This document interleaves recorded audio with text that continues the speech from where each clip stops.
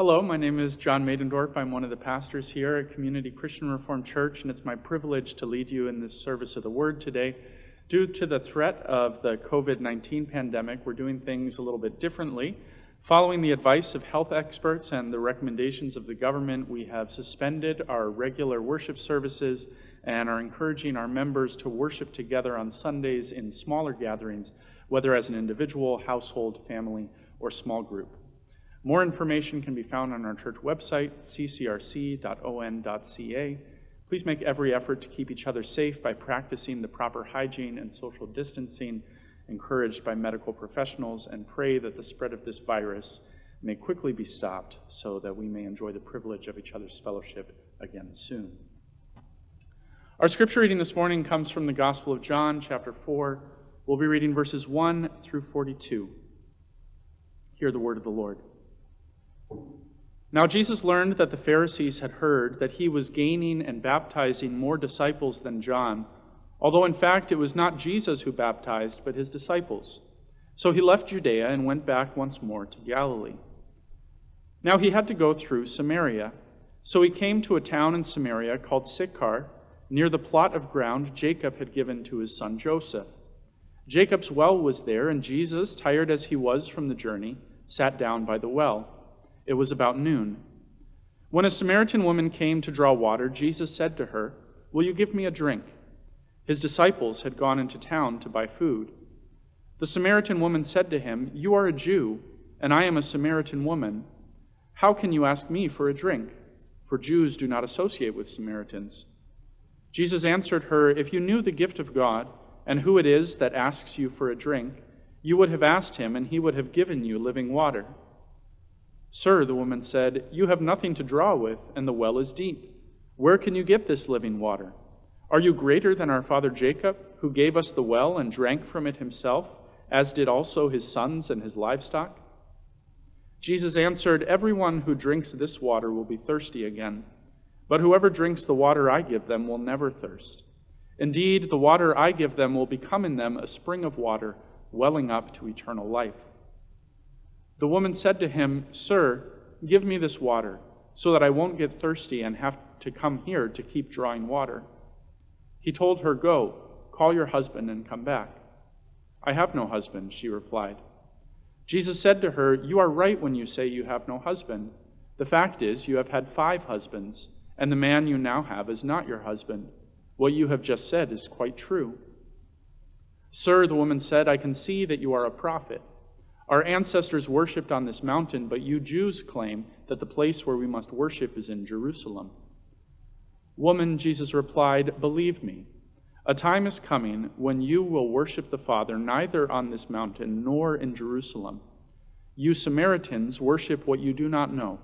We worship what we do know, for salvation is from the Jews. Yet a time is coming, and has now come, when the true worshipers will worship the Father in the Spirit and in truth, for they are the kind of worshipers the Father seeks. God is Spirit, and his worshipers must worship in spirit and in truth." The woman said, "I know that Messiah, called Christ, is coming. When he comes, he will explain everything to us." Then Jesus declared, "I, the one speaking to you, I am he." Just then his disciples returned and were surprised to find him talking with a woman. But no one asked, "What do you want?" or "Why are you talking with her?" Then, leaving her water jar, the woman went back to the town and said to the people, "Come, see a man who told me everything I ever did. Could this be the Messiah?" They came out of the town and made their way toward him. Meanwhile, his disciples urged him, "Rabbi, eat something." But he said to them, "I have food to eat that you know nothing about." Then his disciples said to each other, "Could someone have brought him food?" "My food," said Jesus, "is to do the will of him who sent me and to finish his work.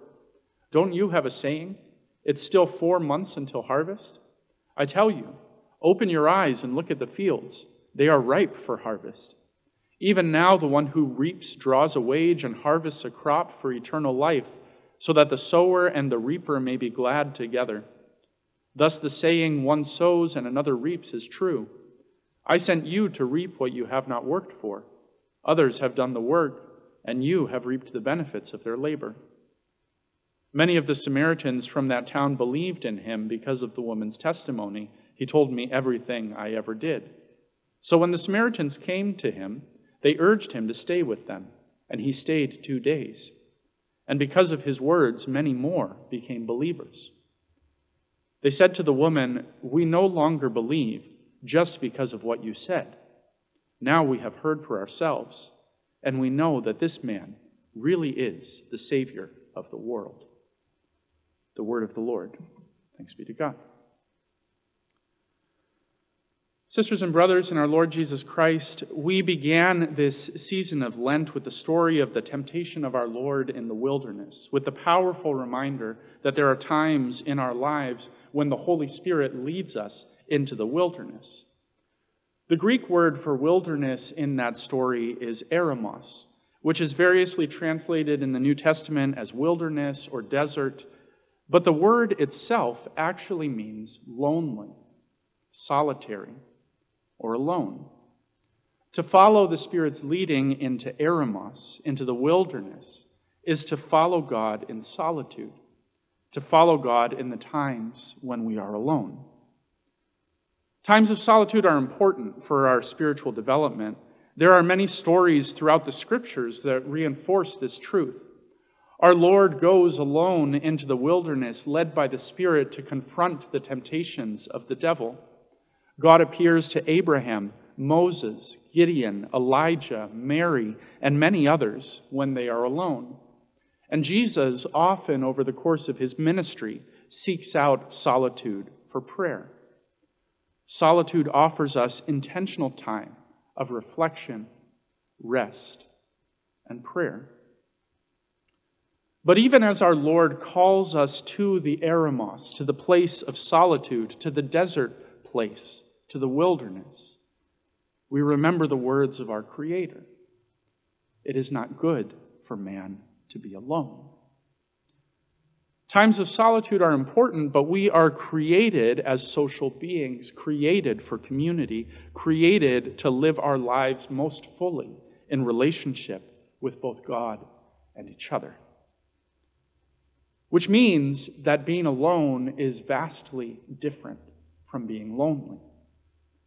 In these trying times of global pandemic, when we are encouraged to implement strict practices of social distance, it's important for us to remember that there are many in our society, even in our neighborhoods, who suffer not only social distance, but social isolation, who suffer loneliness. Many experts testify that loneliness has become something of a pandemic in modern societies. But we don't need to turn to the experts to know this because we feel it ourselves.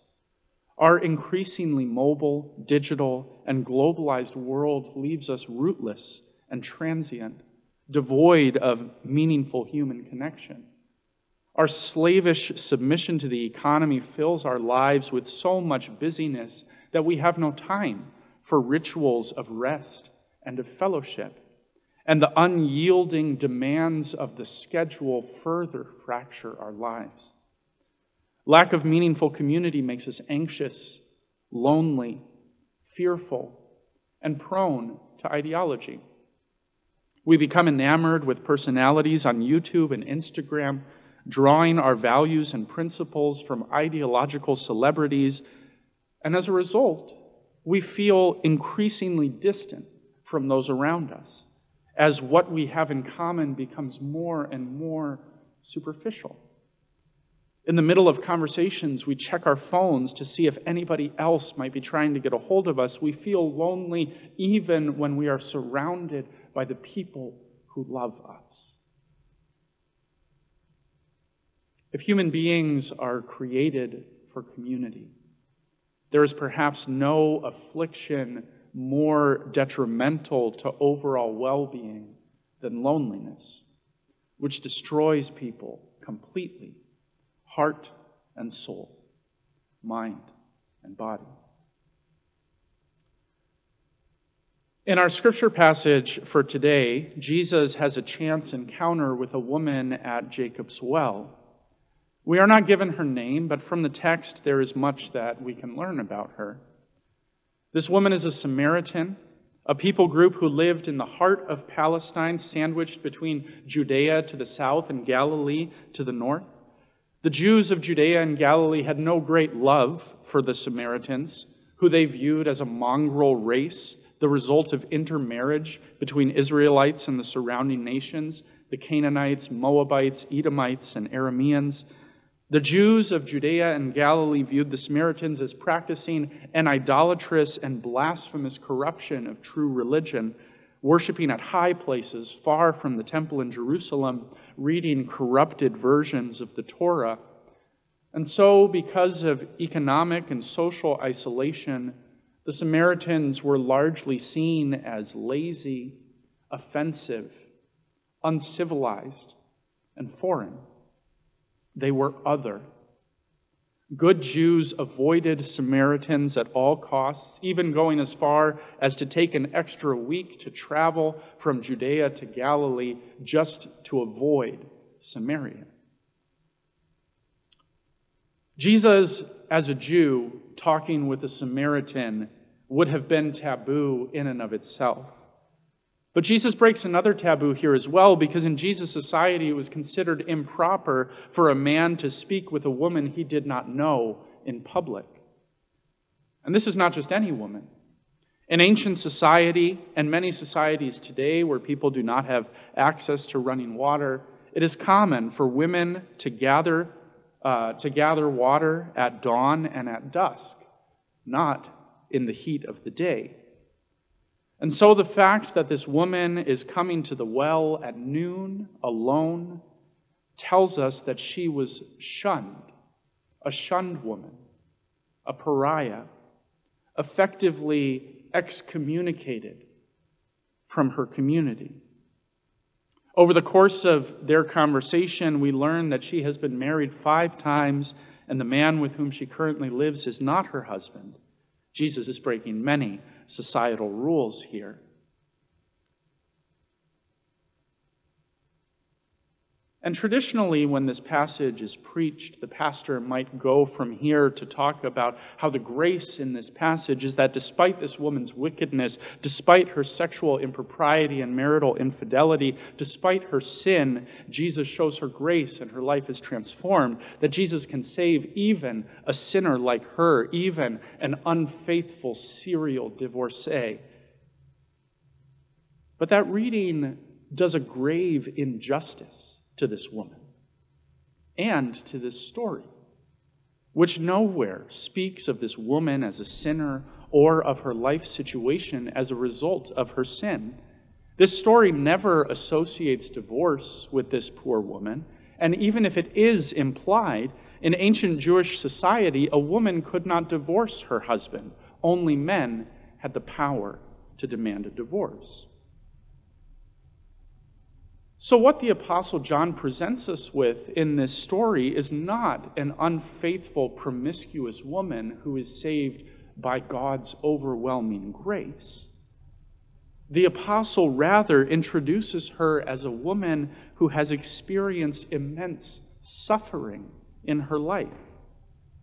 She has been married to 5 men, all of whom either died or rejected her, effectively abandoning her, passed along from family to family to family.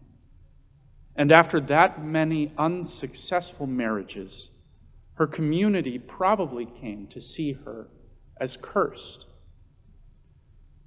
Her current living situation is probably not a case of cohabitation. She's probably been forced, because of her desperate situation, to become a concubine, a woman who is neither wife nor prostitute, but something in between, used for her body, with little standing or respect in society. This woman is a pariah not because of her sin, but because of her suffering.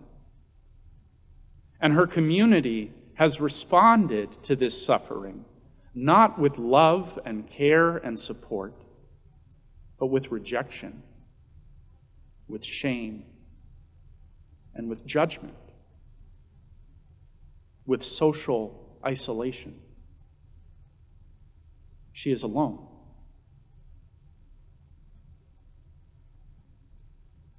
But the response of Jesus to this woman is not one of rejection, condemnation, or judgment. Jesus offers her living water in the wilderness of Samaria, the Holy Spirit in the midst of her own wilderness of loneliness and social isolation. In the face of rejection by her community, in the face of a community that considers her cursed, Jesus offers her communion with the Creator so that she may be blessed with eternal life. And this blessing is not only for her, but it becomes in her a spring of water welling up to eternal life, and she becomes an evangelist, preaching the gospel of the good news to the community that had rejected her, to the very people that had scorned her, offering them the gift of God's love in Christ Jesus. It shouldn't escape us that this story comes right after Jesus' conversation with Nicodemus. And the contrast could not be more striking. In Nicodemus, we have a religious leader, a theologically trained Pharisee, a wealthy man, a pious Jew. But he comes to Jesus in secret, under the cover of darkness, asking abruptly literal questions, and he leaves doubting.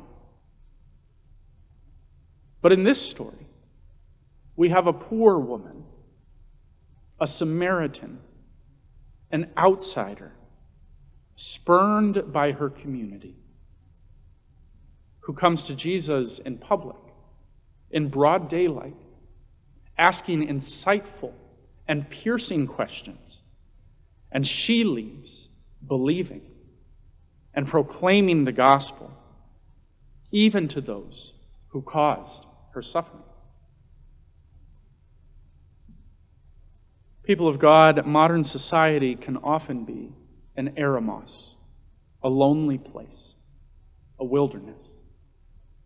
And in our eremos of busyness, of fractured relationships, of demanding schedules, it's important for us to remember that God offers this living water to us as well. To us, even in our loneliness, even in our shame, even in our suffering, Jesus offers the gift of the Holy Spirit. Jesus offers personal relationship with the Creator. Jesus offers the hope of the promise of eternal life. Our Lord meets us where we are, enters into communion with us, to transform us, to be vessels of His grace and love in this world. And this is vital for us to remember in these trying times, when so many are driven by sinful impulse to alarmist panic, xenophobic tribalism, and selfish greed. We must remember that we worship the God who makes streams of living water spring up in the desert, who causes water to flow from the rock, who causes life to flourish, even in the lonely places, even in the wilderness, even in the eremos. And this gift of living water, this gift of the Holy Spirit, is not for us alone. The Holy Spirit becomes in us a spring of water welling up to eternal life that pours out to those around us to declare to the world in our words and in our deeds the everlasting love of our covenant God. And so as we respond to this pandemic, let us be responsible in protecting the vulnerable in our communities from unnecessary risk. But let us also be attentive so that we do not allow social distance to become social isolation. Maybe this can be an opportunity for us to slow down, take a break from the busyness of life, and learn to love one another as God intends. Let us take this time to care for our neighbors with the love of God as image bearers who reflect His divine nature, meeting them in their suffering with love and with grace. May God grant us all the grace to be living water in the wilderness, so that all the world may know the goodness of our God. In the name of the Father, and of the Son, and of the Holy Spirit. Amen.